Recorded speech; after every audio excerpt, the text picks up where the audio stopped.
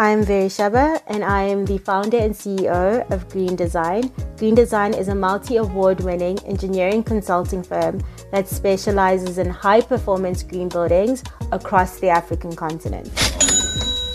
My passion for green living and greener economies really comes from my passion for the continent. So Africa is the most vulnerable continent when it comes to climate change. This means that every decision that we make and how we live, work and play actually has an impact on the continent. So simple things like switching on a light bulb has a negative externality when it comes to the electricity that we're consuming. And that's a problem. So what I wanted to do is I wanted to address climate change in the best way that I possibly can, which is through engineering, so that we can have greener lives, greener economies, and really are caring not only about people or profit, but also are caring about people, planet, and profit. What inspired me to actually start my own business in this field is that engineers are some of the greatest contributors when it comes to climate change. The technology that we create and that we develop has an impact on the environment. Simple things like the refrigerant that engineers used to use in air conditioning was contributing towards global warming as well as ozone depletion. So what I decided to do is to start a business that wasn't going to only think about conventional engineering, but was going to completely change the way that we engineer South Africa and change the way that we engineer our continent. I love this concept called regenerative. And so it's something that one of my greatest mentors in sustainability, his name is John Elkington, speaks about. He calls it regenerative capitalism. I call it regenerative engineering. Engineering should actually be adding more value to the environment than what it's taking away from the environment. As far as green economies go and the African continent, I think that for the African continent, our green economy is still not as inclusive as it needs to be.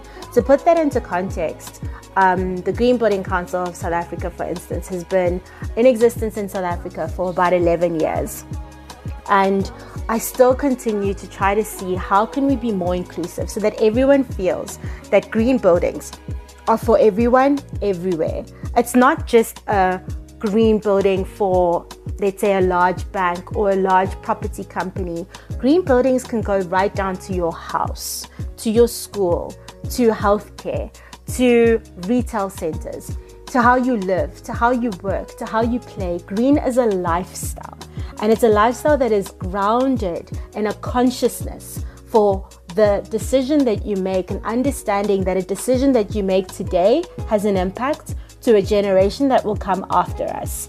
And so what I would say is that the green economy sometimes feels like it's a separate thing, but actually the green economy should be the economy that we are in right now. What was interesting about the COVID-19 pandemic is that it really caused an awakening in humanity.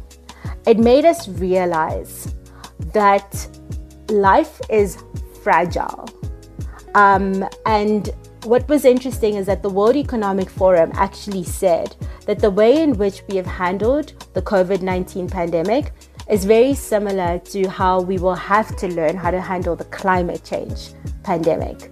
Because with climate change comes a lot of other things that we will have to figure out in terms of disaster risk management.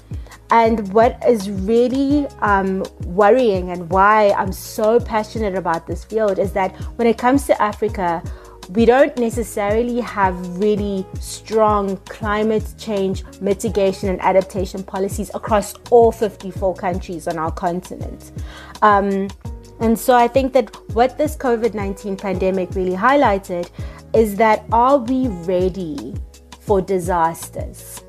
And that's something that climate change can lead to, from rising sea levels to floods to extreme weather patterns to even more zoonotic and vector-based diseases. There are all these things that come with climate change. And the question that really rose from this pandemic was, are we ready for those kind of disasters? My number one tip that I would have for budding young entrepreneurs out there is to just put themselves out there. A lot of the times, young entrepreneurs are waiting for the perfect idea, the perfect moment, the perfect pitch, the perfect, funding agent, the perfect business plan, and actually, all you need to do is you need to strive for excellence, because perfection is a journey. It's not a destination. So what I would say, and I love this book, it's called The Lean Startup by Eric Ries. And what it says is that just go to market. Go to market with a minimum viable product and get the feedback that you would get from your clients and see whether or not your product works in the first place. Before you invest time and energy and put all your life into something, actually get a bit of feedback. And so that's the advice that I would give. I would also say, don't go to family and friends and ask them what they think about your idea. A lot of the times they're going to say it's great. Go to your end user client and really start to get that feedback from them. The third thing that I would say is a lot of young entrepreneurs think that they're solving a problem, but they're not really. I think one of the greatest questions to ask yourself is, what problem are you solving? And then the second question to ask yourself is, are people willing to pay for the way in which I'm solving this problem? And if people aren't willing to pay, then that means that there's something wrong with how you're solving the problem, or there's something wrong with your business model.